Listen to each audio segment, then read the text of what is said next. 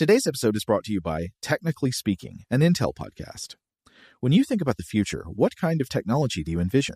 Whatever the future holds, artificial intelligence will undoubtedly be at the heart of it all. Join Graham Class as he hosts Season 2 of Technically Speaking, an Intel podcast, and hear from the minds transforming healthcare, retail, entertainment, personal computing, and more with the help of AI. Tune in every other Tuesday and explore the latest technology that's changing our world today and creating a more accessible tomorrow. Listen to Technically Speaking, an Intel podcast on the iHeartRadio app, Apple Podcasts, or wherever you get your podcasts. What's up, this your boy Lil Duval, and check out my podcast, Conversations with Unc, on the Black Effect Podcast Network. Each and every Tuesday, Conversations with Unc podcast feature casuals and in-depth talk about ebbs and flows of life and the pursuit of happiness. Unlike my work on stage, I tap into a more serious and sensitive side to give life advice and simply offer words of encouragement, yet remind folks to never forget to laugh. Every Tuesday, listen to Conversations with Unc, hosted by Lil Duval on the Black Effect Podcast Network, iHeartRadio app, or wherever you get your podcasts. Presented by AT&T. Connecting changes everything. Okay, picture this. It's Friday afternoon when a thought hits you. I can spend another weekend doing the same old whatever, or I can hop into my all-new Hyundai Santa Fe and hit the road. With available H-Track all-wheel drive and 3-row seating, my whole family can head deep into the wild. Conquer the weekend in the all-new Hyundai Santa Fe. Visit HyundaiUSA.com or call 562-314-4603 for more details. Hyundai, there's joy in every journey. Rev up your thrills this summer at Cedar Point on the all-new Top Thrill 2. Drive the sky on the world's tallest and fastest triple-launch vertical speedway. And now, for a limited time, get more Cedar Point fun for less with our limited-time bundle for just $49.99. Get admission, parking, and all-day drinks for one low price. But you better hurry, because this bundle won't last long. Save now at cedarpoint.com.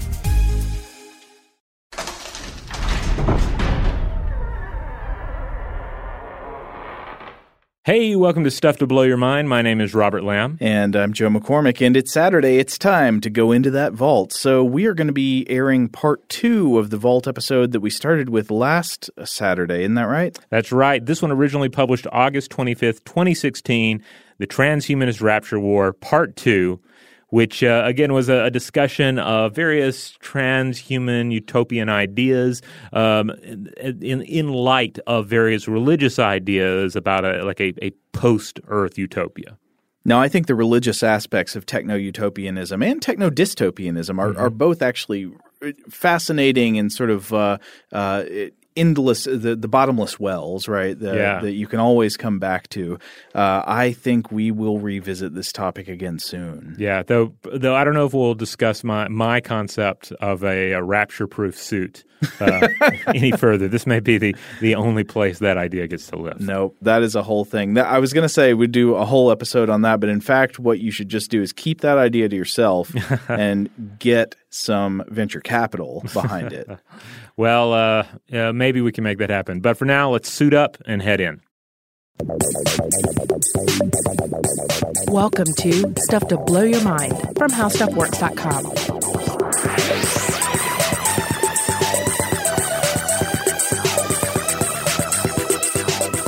Hey, welcome to Stuff to Blow Your Mind. My name is Robert Lamb. And I'm Joe McCormick. And Robert and I, last time, were talking about the rapture, about Christian eschatology, religious eschatology in general, and secular eschatology of a technological nature, such as the singularity, transhumanism.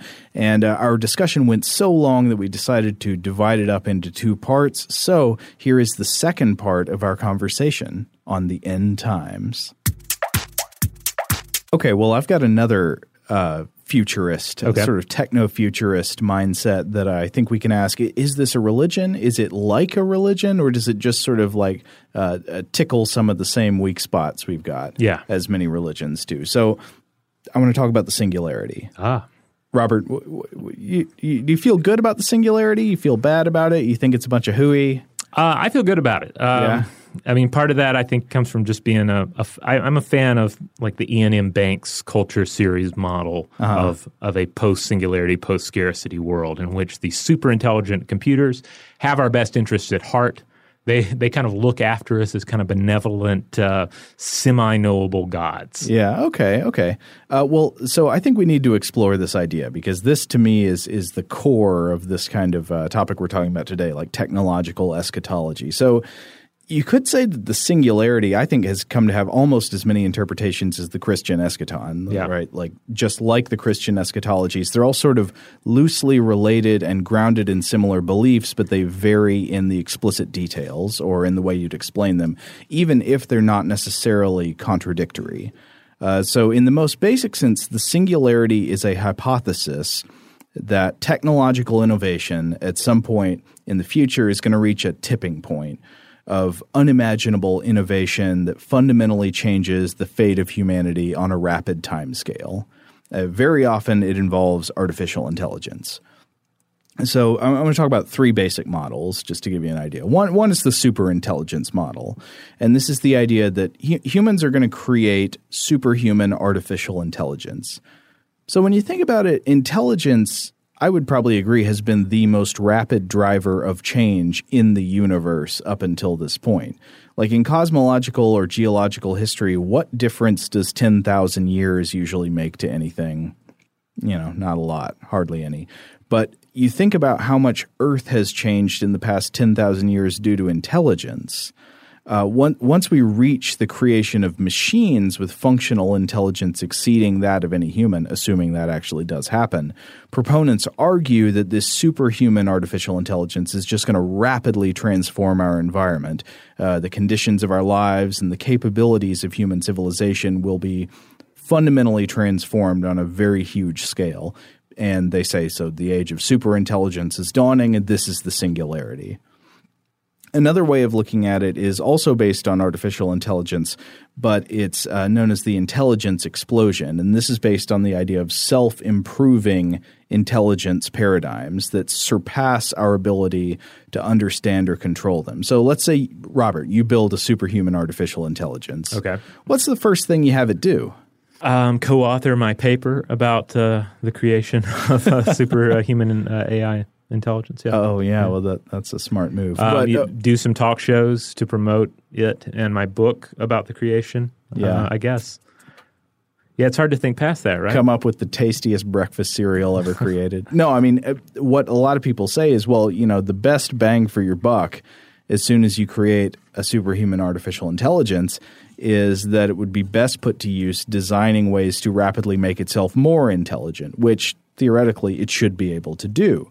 So if it can do this, it will experience exponential self-improvement. And not only will our technological intelligence grow, and not only will it accelerate, but its acceleration will accelerate. I feel like the people saying that that's the best use of superintelligence have not seen any science fiction films.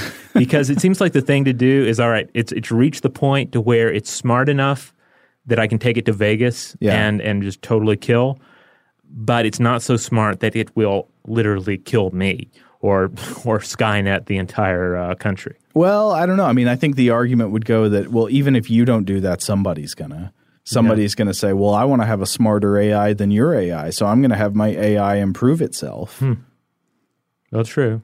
I don't know. I guess you take your AI to a poker game, and somebody else has been having their AI self-improve its own intelligence, and it's telling that person how this metaphor is out of hand. But you want to be the person with the smartest AI, right? Well, but it's kind of like you're reaching a point where you can create your own demons, create your own deities, and in doing so, it seems like you need to know where to stop. Yeah, like maybe not make a full-blown God, but make a demigod. Mm-hmm. Let me make an artificial demigod because then at least it has limits, right? Yeah, you want a Hercules, not a Zeus. Yeah, I'd far rather deal with a renegade or Hercules in a situation as opposed to a renegade Zeus, which of course is, that's pretty much how both of those guys rolled. Quite true. They did what they wanted. Okay, one more idea of the singularity, and this is I think a simpler version, but it just says that at some point technological process, again, usually the emphasis is on artificial intelligence, but you could put the emphasis elsewhere. At some point it begins to accelerate so quickly that our power to predict the outcome becomes basically zero. Events will become so strange and unpredictable that we just can't even imagine them from our present vantage point. So an outside context event. Yeah, essentially. sure. Outside context problem. Caused by technological innovation. Yeah. Yeah, so a lot of modern singularity thinking can be traced, and there are plenty of people who have written about this over the years, but I'd say the biggest figure in the singularity today is Ray Kurzweil. Mm-hmm. He's the technologist and author, Ray Kurzweil, very smart guy, worked on technology for years. He's made a lot of very accurate and interesting predictions that have proved correct over the years. But he's also made a lot of predictions about the future that a lot of people now think are, I don't know, maybe he's being overly optimistic. But anyway, Kurzweil has argued in several books that the singularity, this artificial intelligence revolution that's going to fundamentally change humanity is coming, and it's coming soon. In his 2005 book, The Singularity is Near, Kurzweil predicted it would happen in 2045. So, Robert, you got any plans for 2045? I think my son will be out of high school at that point. I think he's graduating high school theoretically in 2040. So okay. So I guess I don't know. Will he have a job by the time the singularity happens? I don't know. Yeah, it's crazy to think about that. Like, what do you do post high school if the singularity is coming in just a few years? Like, do you go to college with the singularity in mind? Bingo. That is a very good question. So let's back up. Let's just assume for a moment a singularity type eschaton is coming. Mm-hmm. That might be a big assumption, but let's assume something like that will happen. Is it good or bad? Will we get the AI Maitreya or the AI Ragnarok? Ooh. Well, obviously, I want Maitreya as opposed to Ragnarok. Yeah, I mean, so the Maitreya version, what would it be? You know, wars cease, all diseases, including aging itself, are eradicated. There's general abundance of resources and wealth. Everybody gets what they want. Humans live indefinitely in a state of harmony, exploration, and bliss. I feel like the model we get in most sci-fi scenarios is that you think you're going to get Maitreya, but then you're actually on the road to Ragnarok. Yeah. And then you end up just kind of burning everything down and going back to whatever messed up system you had before. Right. So why do people think that we're on the road to Ragnarok? Well, you mentioned earlier, you know, a machine smart enough to do all this great stuff for you is also smart enough to figure out how to kill you if it wants to. Right. So why might it want to? Well, super intelligent machines, people say, will either intentionally choose to eliminate humanity for some reason, though I admit I've never heard this explained in a way that made a lot of sense to me, like why they would intentionally choose to hunt us down and eradicate us. So maybe somebody could explain that to me. But to judge the living and the dead? It could be. But the other version is that perhaps merely by a flaw of design, they tend to damage or destroy humanity as a byproduct of executing their primary function. And that vision seems more plausible to me. But so here's one common example of how something like this would go. You've got a super intelligent computer program that's smarter than any human. It can improve its own intelligence. It's just crazy smart. And it's designed to maximize efficiency along the production line of a factory that makes toilet paper. So somebody forgets to add some conditionals, and the computer program ends up turning all the atoms on the surface of the earth, including the ones in your body, into toilet paper. It has done its job well. That sounds kind of crazy, but some tamer version of that nightmare seems more plausible to me than the intentional Terminator-style eradication of humans. I don't know. What do you think about that, Robert? I think I tend to interpret the sort of Skynet models, the sort of like all humans are flawed, thus all humans must be eradicated thing, to be more of a more projecting insecurities. Well, that and also just a bedtime story to say like, make sure you program in that failsafe, right? You know, and I feel like obviously we would have that failsafe, and that if it were a super intelligent machine, it would have. Yeah, I just have a hard time buying into that model of a super advanced system, that it would be so catastrophically myopic. Yeah. I mean, both visions have their advocates, right? I mean, right. There are smart people on both sides. But the funny thing is, all this is assuming that something like the singularity will actually happen one way or another. And not everyone agrees that it will. Mm-hmm. But there are also people who have been critical of the idea of the singularity, and some people who have characterized it as a religious idea inherently. One of them is the technologist and virtual reality pioneer Jaron Lanier. And he's got a lot of opinions about the singularity. He's made this case in books that it's not only religious in nature, but potentially a dangerous or harmful religion. So I read an article that he wrote and published in the New York Times in 2010 called "The First Church of Robotics." Mm-hmm. And I thought this was interesting. So Lanier points out that every news report of an advance in artificial intelligence gives us the impression that the field is making steady progress to overtake human intelligence and capabilities. And I sort of agree with him. I get that feeling when you see these little news stories like there's a new artificial intelligence program that can smell flatulence. There's a new artificial intelligence program that can tell a joke. You know, all these like weird little quirks of humanity, and they seem to add up to something over time. Okay, so it can smell farts, it can make jokes about farts. Right. It's about to corner like the stand-up comedian. It has become market. Adam Sandler. Yeah, it has surpassed its humanity. But yeah, so there's nothing wrong with individual AI projects, Lanier says. In fact, he has worked on them himself, but he makes a couple points. He says individual advances in artificial intelligence research can be interpreted more usefully without the overall framework of AI, meaning without the idea that computers are becoming synthetic versions of human intelligence. And the example he gives is, the IBM computer winning on Jeopardy, Watson going on there beating people on Jeopardy. So he says that's a theatrical stunt that oversells a fake aspect of what this computer program can do, conversational human knowledge, which it doesn't really have. Right. And undersells a real aspect of its capabilities, that it's a very powerful phrase-based search engine. And then he also says that that the AI that in some way passes for human requires humans to do all the work. Like when you've got a social robot, going around saying like, "Hi, I'm your friendly social robot. Look at how advanced my artificial intelligence is." His point is that humans being social will work with what they get. And if you're having a transaction with a robot that you are told is social in nature, you can very easily adapt your social behaviors to the extreme limitations of this machine. And they do tend to be pretty extreme. You're not going to mistake a machine for a human. Yeah, I mean, as we've discussed on the show before, I mean, humans can have conversations with a doll, with a smiley face that's scrawled on the wall in pudding. So it's not that much of a step to say that yes, we can have a conversation with a chatbot. Yeah. we can have a conversation with a search engine, and of course, we can certainly have a conversation with an Echo Borg. How often though do you meet a person who really loves fruit trees? That's true. I love fruit trees. I hate fruit trees. What? How can you hate fruit trees? Because I'm not a robot like you. What would you do if you found a turtle? The turtle's on his back. Why aren't you turning him over, Joe? What? I'll tell you about my mother. Okay, sorry.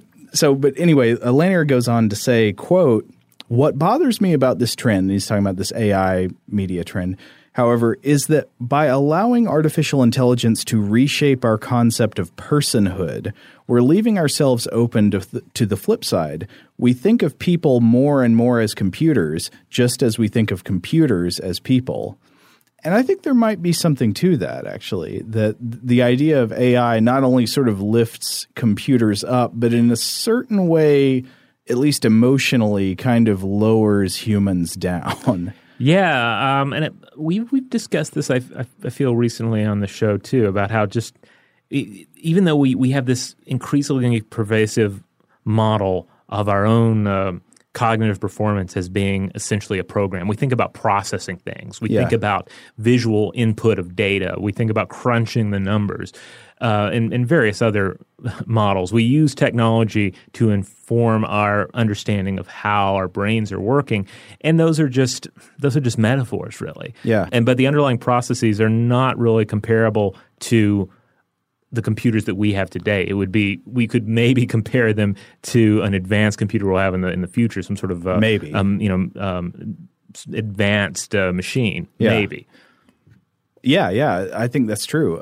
They're very much metaphors, and I'm not saying that they're not useful metaphors, but I do think I want to take what Lanier is saying seriously here, because I think he has a point. Anyway, he goes on when he's going to get to the singularity. So he says, engineers are humans with human desires, even though they may be advocating this sort of like dehumanized technological ideology or view of intelligence and personhood in the world.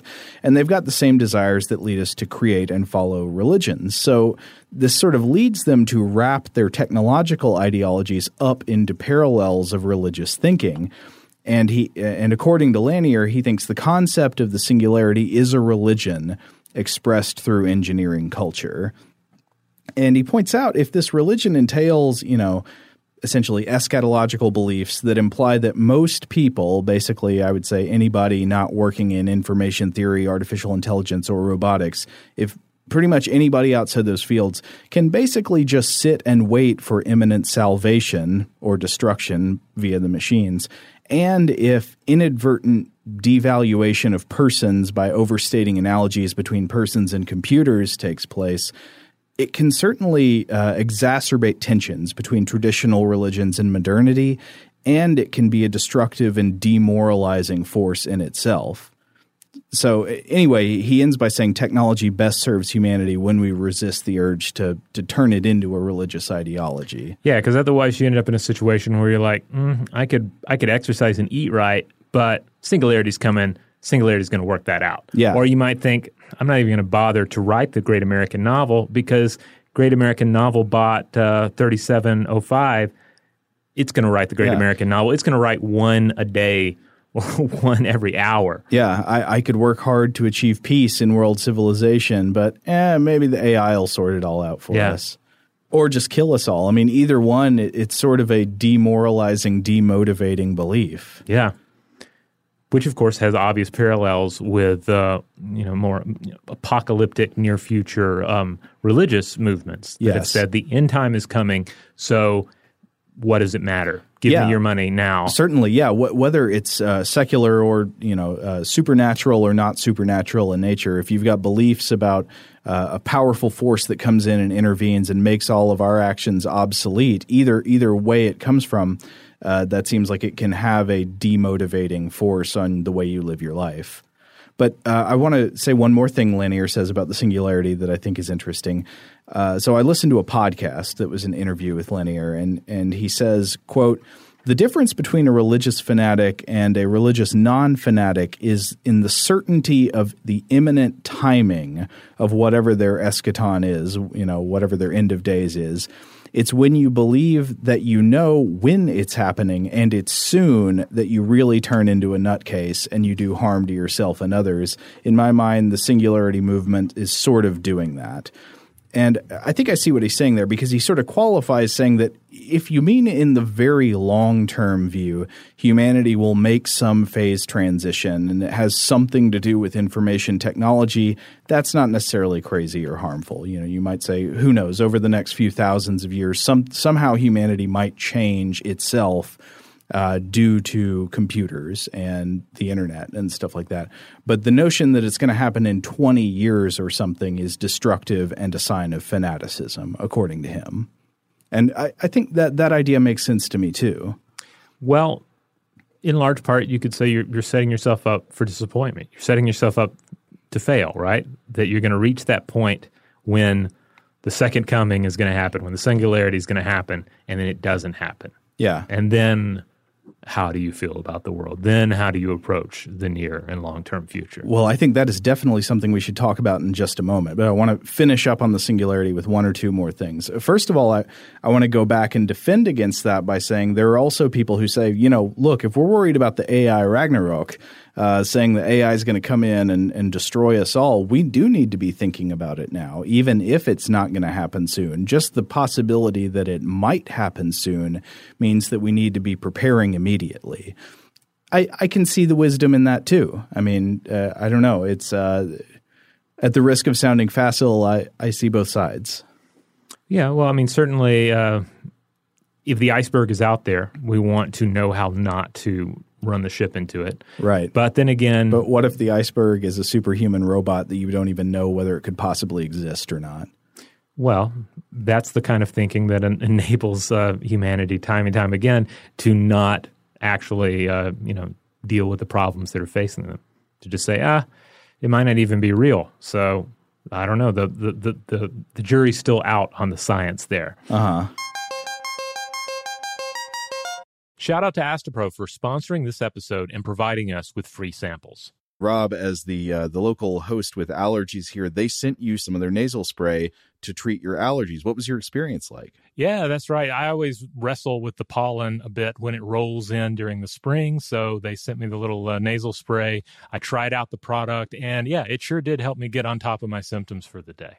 And it's so fast-acting, it was already kicking in before I left the house. Astepro is a first-of-its-kind nasal allergy spray. It's the fastest 24-hour over-the-counter allergy spray. It starts working in 30 minutes, while other allergy sprays take hours. Astepro is the first and only 24-hour steroid-free allergy spray. Astepro delivers full prescription-strength indoor and outdoor allergy relief from nasal congestion, runny and itchy nose, and sneezing. Get fast-acting nasal allergy symptom relief with Astepro. Go to asteproallergy.com for a discount so you can get Astepro and go today. ASTEPRO allergy.com. Astepro and go. Use as directed for relief of nasal congestion, runny nose, sneezing, and itchy nose due to allergies. Today's episode is brought to you by eBay. eBay Motors is here for the ride. Remember when you first saw the potential? And then, through some elbow grease, fresh installs, and a whole lot of love, you transformed 100,000 miles and a body full of rust into a drive that's all your own. Look to your left. Look to your right. It's official. No one's got a ride like this. There's nothing else that sounds like, feels like, or looks like the set of wheels in your garage. With over 122 million parts, you can make sure your number one ride or die stays running smoothly, so there's no limit to how far you can take it. Brake kits, turbochargers, engines, exhaust kits, roof racks, LED headlights, bumpers, whatever your baby needs, eBay Motors has it. And with eBay Guaranteed Fit, it's guaranteed to fit your ride the first time, every time, or your money back. Plus, at these prices, well, you're burning rubber, not cash.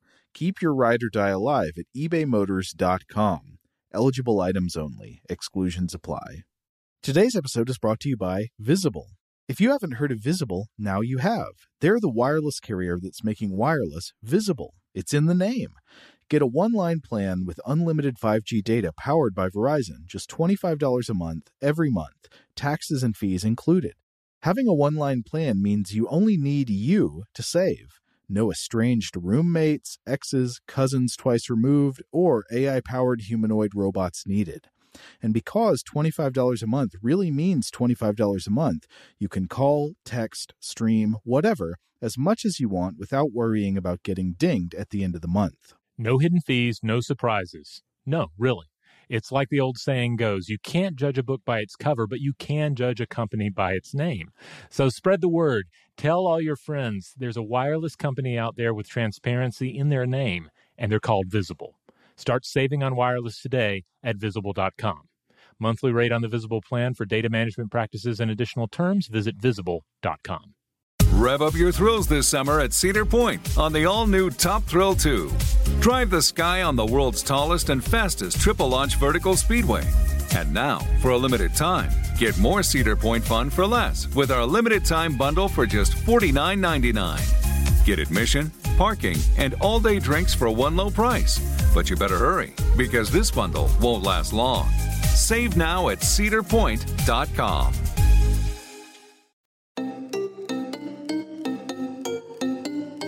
So I want to offer one more thing in possible defense of singularity thinking. I found a short video on YouTube where somebody in a crowd asks Ray Kurzweil himself, the guy who said it's going to happen in 2045, if the singularity is a religion. And Kurzweil responds that he says essentially it does provide some of the same things that religion traditionally provided, like a means to forestall death. That's worth pointing out. But it's also not a religion inherently because it's based on scientific and technological prediction. And he said, quote, it doesn't start from rapture. He also says, quote, religion emerged in pre-scientific times. To call it a religion is to say that it's pre-scientific or unscientific. And I think, maybe or maybe not, like I definitely do sense that some people who call the singularity a religion, because Lanier's not the only one who said this. This is a thing people say in criticism of it. I think some people are merely being pejorative. Yeah. You've noticed that if you ever heard anybody call something that's not a religion, it's an insult. Isn't that interesting? Like that political candidate you agree with, Greg Stilson. Man, all you Greg Stilson supporters are like a religion. That's never a positive thing. Yeah. I mean, I find myself doing that less and less because I feel like I can have – I mean, this is just me personally, but I think there are plenty of things that I can say, oh, I have kind of a religious interest in this. Yeah.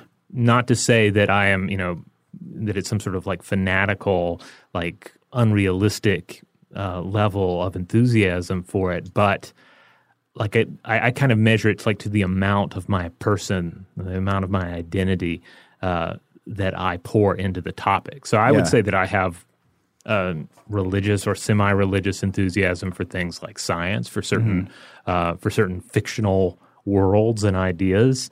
Well, Robert, if I may compliment you, I think that's a sign of broad-minded thinking. I mean, no, I think both religious and non-religious people, I don't think this is limited to people who think religion is in some way a bad thing. But I think generally both religious and non-religious people insult a thing that's not explicitly a religion by calling it a religion. Yeah, I would agree with that, yes. But yeah, in your sense, it doesn't have to be. I mean, in some ways we could just observe like, okay, not assuming that calling something a religion is a bad thing. In what ways is the singularity like a religion? Well, I think it does have a lot of similarities. It does seem to offer a means to forestall death. It does seem to offer potentially both apocalyptic and utopian eschatological visions. It does seem to rely – I don't know if I would say it relies on faith in the same way that many supernatural beliefs do, but it does seem to sort of ask you to imagine the possibility that things that we've never seen before are going to happen. We've never seen superhuman artificial intelligence before. There's no evidence that can in principle exist. But we also just don't know that it couldn't. So it's just like, oh, maybe, maybe not. All right, so this seems like a good place to bring it back around to transhumanism and rapture. The idea that there are all these similarities between the two things. There are certain conflicts between these two ideas. Mm-hmm. And then at the very end here, we may have just a little fun thinking about how the two crash into each other. Okay, tell me, because here's one thing I've noticed. I think, and I haven't seen any data to back this up, so this is just purely anecdotal experience. In my experience, people who identify with transhumanism or belief in the singularity are overwhelmingly atheist or agnostic, non-traditionally religious people. Yes, you do see a great deal of that. However, it is worth pointing out that you have at least two organizations. You have the Mormon Transhumanist Association. That's the world's largest advocacy network for really? Yeah, for the ethical use of technology and religion to expand human abilities. That's their talking points. Then you also have the Christian Transhumanist Association. And each one has their own sort of set of guidelines and all. And I could certainly roll through a lot of this, but for instance, the Mormon Transhumanist Association has this idea that they push of transfigurism. They say transfigurism is religious transhumanism, exemplified by syncretization of Mormonism and transhumanism. That's awesome. Yeah. And then meanwhile, the Christian Transhumanist Association, one of their tenets is that God's mission involves the transformation and renewal of creation, including humanity, and that we are called by Christ to participate in that mission, working against illness, hunger, oppression, injustice, and death. Huh. Well, yeah, I mean, you could look at it that way. For some reason, the idea of transforming the human animal, it's one of those things that I don't see in any way that it violates any tenets I recognize of Christianity, but it seems just sort of like aesthetically an affront to traditional religious thinking. It's a lot of what we talked about in our techno-religion episodes that we did earlier. And you could say that this episode is in many ways a sequel to those, or it's in that spirit. Oh, yes. But in the techno-religion episodes, we talked about how religious thinking seems most encouraged by a traditional technological atmosphere. And when you bring computers and iPhones and stuff, it just does seem profane in some way. And there's nothing in the Bible or in any religious text I know of that says thou shalt not bring a computer into a worship service. But, it just doesn't feel very sacred. Yeah. It doesn't feel right. Now, going back to the idea of sort of Christian transhumanist ideas, that James J. Hughes paper that I mentioned earlier, he calls up a quote from a 1486 work by Pico del Mirandola, who was a Christian humanist. And in his Oration on the Dignity of Man wrote, quote, "To you is granted the power of degrading yourself into the lower forms of life, the beasts, or to you is granted the power contained in your intellect and judgment to be reborn into the higher forms, the divine."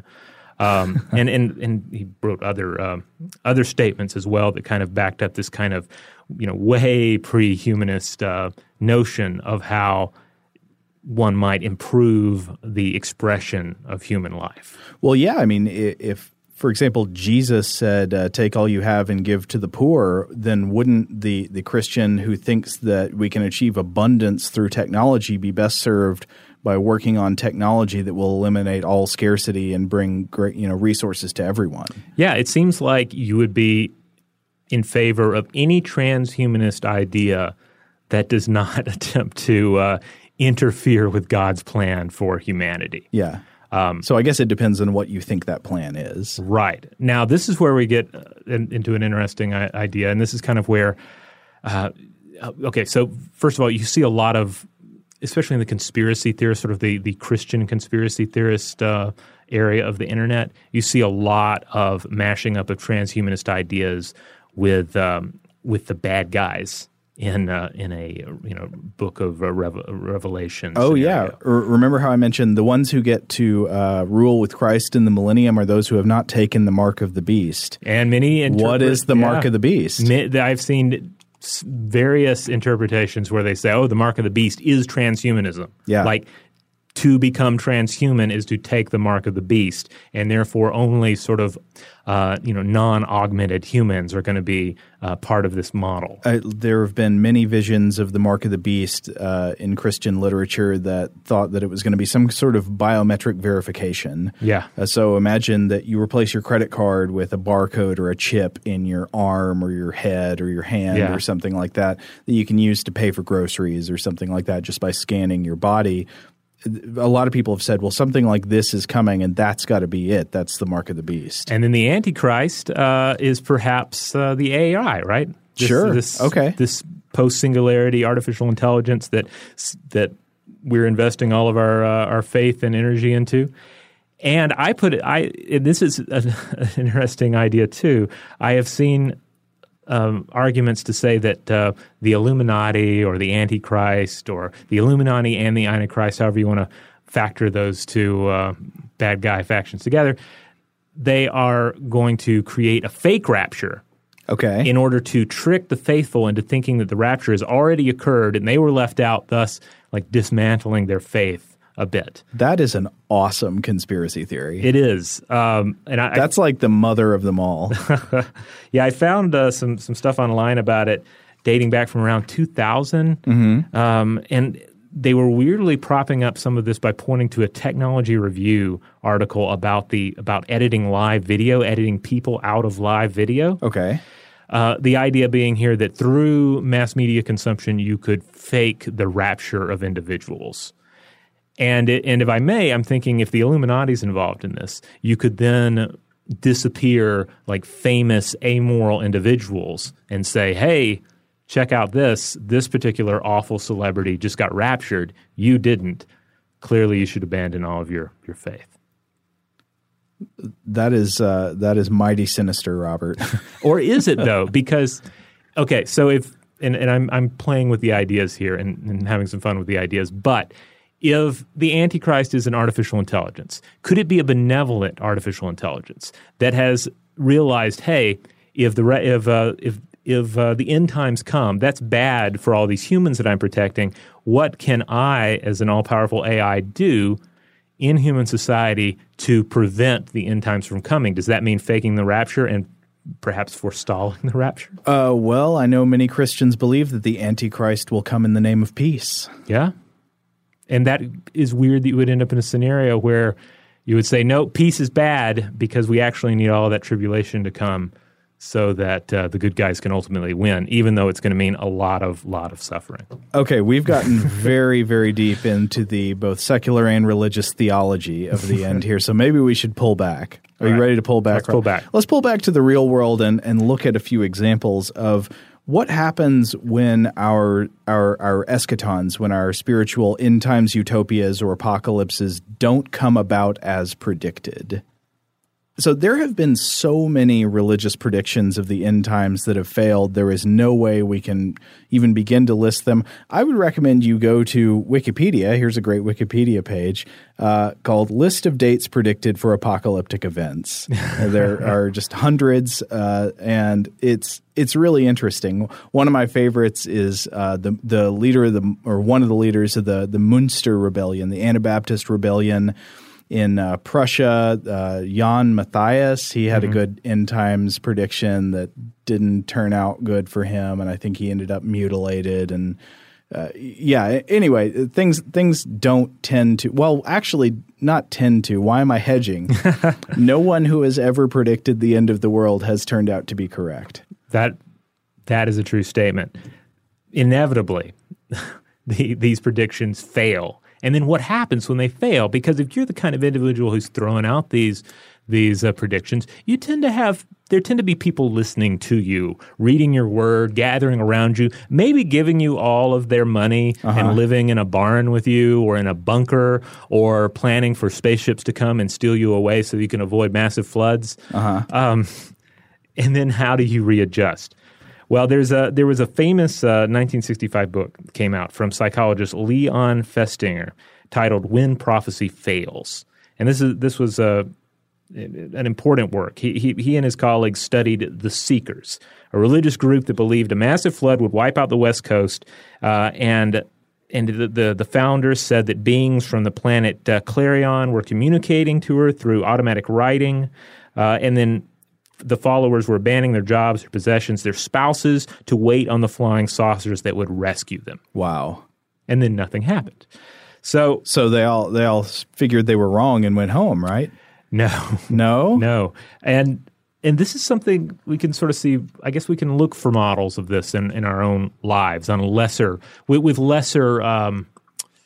lesser stakes. Yeah. One example that instantly comes to mind, and we see a lot of this in sort of geek culture, and that is what happens when that movie that you're super excited about doesn't get that great of reviews. How do you respond? Do you say, well, maybe it's not going to be that good? Or you see it and you think, okay, well, I agree with the critics and it wasn't that good. Or do you double down? Oh, many will double down. Yes. Depending on, I think a lot of times it's based on how much you've invested in the movie going into it. So if there's a movie you hoped would be good, but you thought about it a couple times before it came out, and then you see the reviews aren't good, that's disappointing. Mm-hmm. If it's a movie you've been talking about with your friends every single day up until it comes out, and then the reviews aren't good, you're like, well, they got to be wrong. Right. Now, it's sunk cost. Yeah. Now, obviously, with films, you can simply argue, well, hey, I enjoyed it, so I don't care. Certainly, I'm the type of person who enjoys many bad movies. Yeah. And I'm not going to apologize about, say, liking Chronicles of Riddick. It's a bad movie. I'm not going to argue it's good, but it certainly was enjoyable. Today's episode is brought to you by eBay. eBay Motors is here for the ride. Remember when you first saw the potential? And then, through some elbow grease, fresh installs, and a whole lot of love, you transformed 100,000 miles and a body full of rust into a drive that's all your own. Look to your left. Look to your right. It's official. No one's got a ride like this. There's nothing else that sounds like, feels like, or looks like the set of wheels in your garage. With over 122 million parts, you can make sure your number one ride or die stays running smoothly so there's no limit to how far you can take it. Brake kits, turbochargers, engines, exhaust kits, roof racks, LED headlights, bumpers, whatever your baby needs, eBay Motors has it. And with eBay Guaranteed Fit, it's guaranteed to fit your ride the first time, every time, or your money back. Plus, at these prices, well, you're burning rubber, not cash. Keep your ride or die alive at ebaymotors.com. Eligible items only. Exclusions apply. Today's episode is brought to you by Visible. If you haven't heard of Visible, now you have. They're the wireless carrier that's making wireless visible. It's in the name. Get a one-line plan with unlimited 5G data powered by Verizon, just $25 a month, every month, taxes and fees included. Having a one-line plan means you only need you to save. No estranged roommates, exes, cousins twice removed, or AI-powered humanoid robots needed. And because $25 a month really means $25 a month, you can call, text, stream, whatever, as much as you want without worrying about getting dinged at the end of the month. No hidden fees, no surprises. No, really. It's like the old saying goes, you can't judge a book by its cover, but you can judge a company by its name. So spread the word. Tell all your friends there's a wireless company out there with transparency in their name, and they're called Visible. Start saving on wireless today at Visible.com. Monthly rate on the Visible plan for data management practices and additional terms, visit Visible.com. Rev up your thrills this summer at Cedar Point on the all-new Top Thrill 2. Drive the sky on the world's tallest and fastest triple-launch vertical speedway. And now, for a limited time, get more Cedar Point fun for less with our limited-time bundle for just $49.99. Get admission, parking, and all-day drinks for one low price. But you better hurry, because this bundle won't last long. Save now at cedarpoint.com. Today's episode is brought to you by Technically Speaking, an Intel podcast. When you think about the future, what kind of technology do you envision? Whatever the future holds, artificial intelligence will undoubtedly be at the heart of it all. Join Graham Class as he hosts Season 2 of Technically Speaking, an Intel podcast from Ruby Studio in partnership with Intel. Explore the future of technology that's rapidly evolving our world today with the help of AI. There's still so much work and research needed to fully understand the power and potential of AI, and Intel is at the forefront of implementing AI in revolutionary technology that's changing the world we live in for the better. In each episode, Graham interviews the minds transforming medicine and healthcare, retail, entertainment, personal computing, and more while pioneering new uses for AI in these spaces. Tune in every other Tuesday and explore the latest technology that's changing our world today and creating a more accessible tomorrow.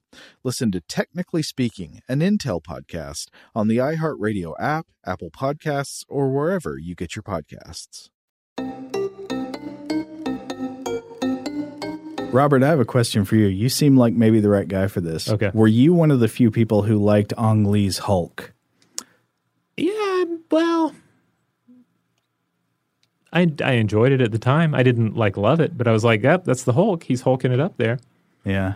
I like the follow-up more, but I don't think people were in love with that one. Like that one, even though it was an early Marvel Cinematic Universe movie. The one with Edward Norton? Yeah. Yeah, I feel like I enjoyed that one seemed kind of forgettable. Yeah, that one, the those who are a member of the religion of the Marvel Cinematic Universe, they do not bring that particular book of the Marvel Cinematic Bible up that much. It is the problematic chapter in the scripture. It's like Second Chronicles. People just don't quote from it a whole lot. Yeah. But anyway, I'm getting a little off subject here. Essentially, Festinger entered into this with the mindset that people would need to resolve cognitive dissonance. They can't just argue, hey, I know that my beliefs are crappy, but I enjoy them. No, your beliefs were based along the lines that a flood would come and you'd be on a UFO right now, and you are not. Yeah. So how do you deal with that? He said that they doubled down on their beliefs and recruitment efforts. But in reality, some leave, but the vast majority experience little cognitive dissonance, and so they make only minor adjustments to their beliefs. So it ends up having it doesn't have that great of an effect. Yeah. Like the failures come, and you can always, this is the key part, you can always attribute that failed prophecy to human slip-ups. Right. Well, I mean, so let's say you predict that the singularity is going to come in a certain year, and you get there and nothing happens. Well, I mean, you could always say, well, hold on now, this doesn't challenge in any way the principle that the singularity is coming and it's coming soon. It's just, I can explain this. We had a big recession in the economy several years back, and that cut way down on funding for universities and corporations that are studying machine learning and artificial intelligence. And so progress just got slowed by some external events that are, my predictions basically sound. We just had a few slip-ups that happened. We didn't realize Pokemon Go would be such a success and distract everybody and decrease productivity. Right. So, you can make those arguments about singularity. You can make those arguments about any kind of social utopian idea. You can make excuses for anything. Yeah. I mean, the typical problem with utopian cults is it's almost always the same. The utopian leader says, this is the way, we're going to make life better for you and all the followers, and then there's some sort of sex scandal. There's some sort of power disruption. Something goes wrong, and you can always say, well, no, they just were the wrong vessel for the message. Well, this also works for non-technological but secular utopias. Imagine the way people think about the implementation of communist utopia. Yeah. So you create a Marxist government, and I'm not talking about, socialist democracy or whatever, but the real utopian vision, like we're going to create a perfect workers' paradise, and it kind of fails, or I mean, I guess it's always arguable, but I think it's pretty hard to say, look at the Soviet Union or something and say that worked great. But you can always argue, well, they just didn't do it right. It's not a problem with the principle. They weren't real communists or something. Yeah, they were the fake Christ as opposed to the actual Christ. They were Antichrist. Yeah, there's nothing wrong with the principle behind my end times prediction. I made errors. Yeah, somewhere. The math is wrong. I translated the golden tablets incorrectly, etc. So that seems to be the basic timeline, the basic outcome for any kind of failed prophecy, be it the value of a particular superhero movie or the outcome of an apocalyptic prophecy. Robert, I want to ask you about one weird specific example. So we've mentioned the idea of singularity. That, of course, hasn't been disproven yet, but we can imagine how it could be adjusted if it were disproven. We've talked about Marxist supposed utopias. But I wonder if you could look at the internet as a failed secular utopia.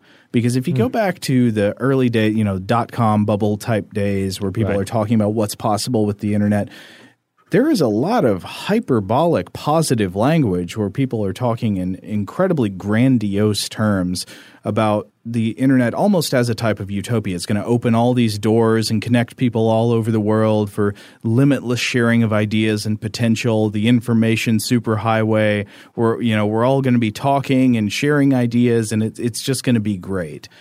And I don't know, look at your Facebook feed today. Could you argue that the internet is a failed secular utopia? If you look at its goals as purely utopian, I think very much so. Like, I don't think the internet has connected us more. It's allowed for a great deal of sharing and informational availability. But on the other hand, it also allows you to simply, flock to people who share your own set of beliefs, making it easier to find like-minded individuals, both in the positive and in the negative sense. It allows us to put on a mask and lose our identity and lash out with the most horrible, in the most horrible ways at complete strangers. I mean, I don't have to tell anybody this. You're all on the internet. You know that how it all plays out. It's more of just an expression and in various ways amplification of who we are as opposed to a refinement of who we are. Isn't that always the way? Yeah. You could look at that as all utopias. Somehow all utopias end up being very human. Yeah. Like, we're still going to express as human, no matter what sort of social structure you try and strain us through, no matter what kind of technological change you strain us through, we're going to come out as the same animal. And I think that's inherently why there is the appeal of these superhuman forces, like either a supernatural religious force, God, or the gods of any religion coming in to set things right via some kind of power that transcends what we're capable of naturally, or a superhuman artificial intelligence, powerful machines that are smarter than we are and know better than us and can improve us in ways that we don't seem to be capable of via our natural experimentation with social behavior. Yeah. So enter the AI, enter Christ, enter the Bodhisattva of the future. Yeah. Whatever it takes for something from the outside to step in and shake us into the right form. All right. So there you have it. The rapture, the singularity, transhumanism. We threw out a lot of ideas here and moved them around on the board, had some fun with them. Hopefully had some thoughtful conversation about it, and I'm sure a lot of you have some feedback as well, your own thoughts on these topics. And I do want to ask everyone out there, if there was some sort of a Christian rapture, what if there was a way to create a rapture-proof suit? Oh, wow. Superhuman technology versus supernatural power. Yeah. I mean, the AI Antichrist that I was going on about earlier, perhaps they might come up with some sort of shielding to try and prevent souls from being sucked up into the outer void. Uh-huh. And then on the other hand, perhaps someone might want to, even a faithful individual might say, actually, I need to stay behind. I want to document it. Or maybe I love some people in my life too much who are not believers, or I just want to make sure I get to work on time the next day. I better wear a rapture-proof suit that will contain myself and keep my almost like wearing like weighted boots to keep from just rising above the ground. Robert, you never cease to amaze me. Oh well, thank you, Joe. I try. So anyway, rapture-proof suits. What do you think about that? You can find us at stufftoblowyourmind.com. You can reach out to us on Facebook and Twitter, a few other social media accounts as well. You'll find links to those at stufftoblowyourmind.com. And if you want to email us, as always, you can write to us at blowthemind@howstuffworks.com.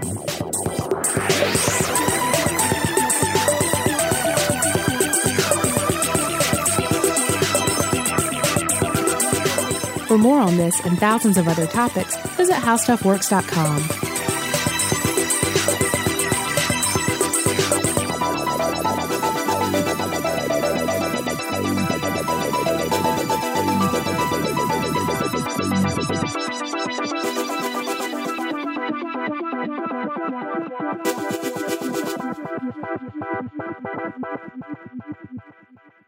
Today's episode is brought to you by Visible.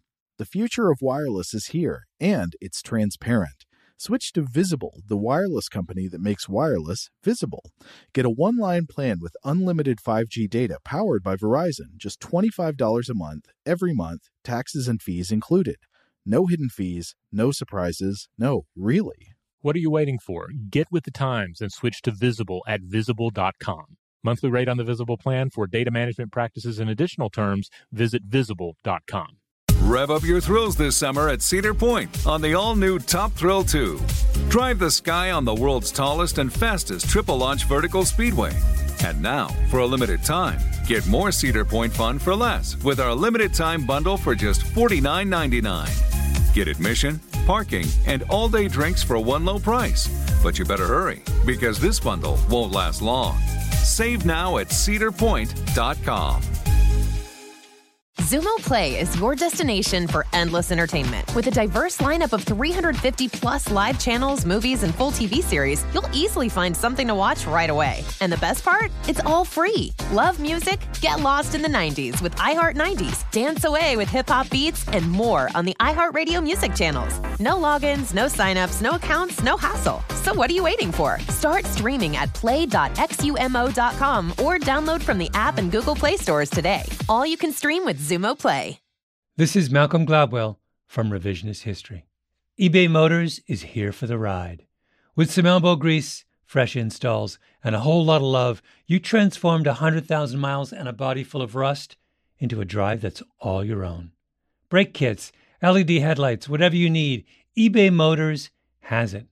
And with eBay Guaranteed Fit, it's guaranteed to fit your ride the first time, every time, or your money back. Plus, at these prices, you're burning rubber, not cash. Keep your ride or die alive at ebaymotors.com Eligible items only. Exclusions apply.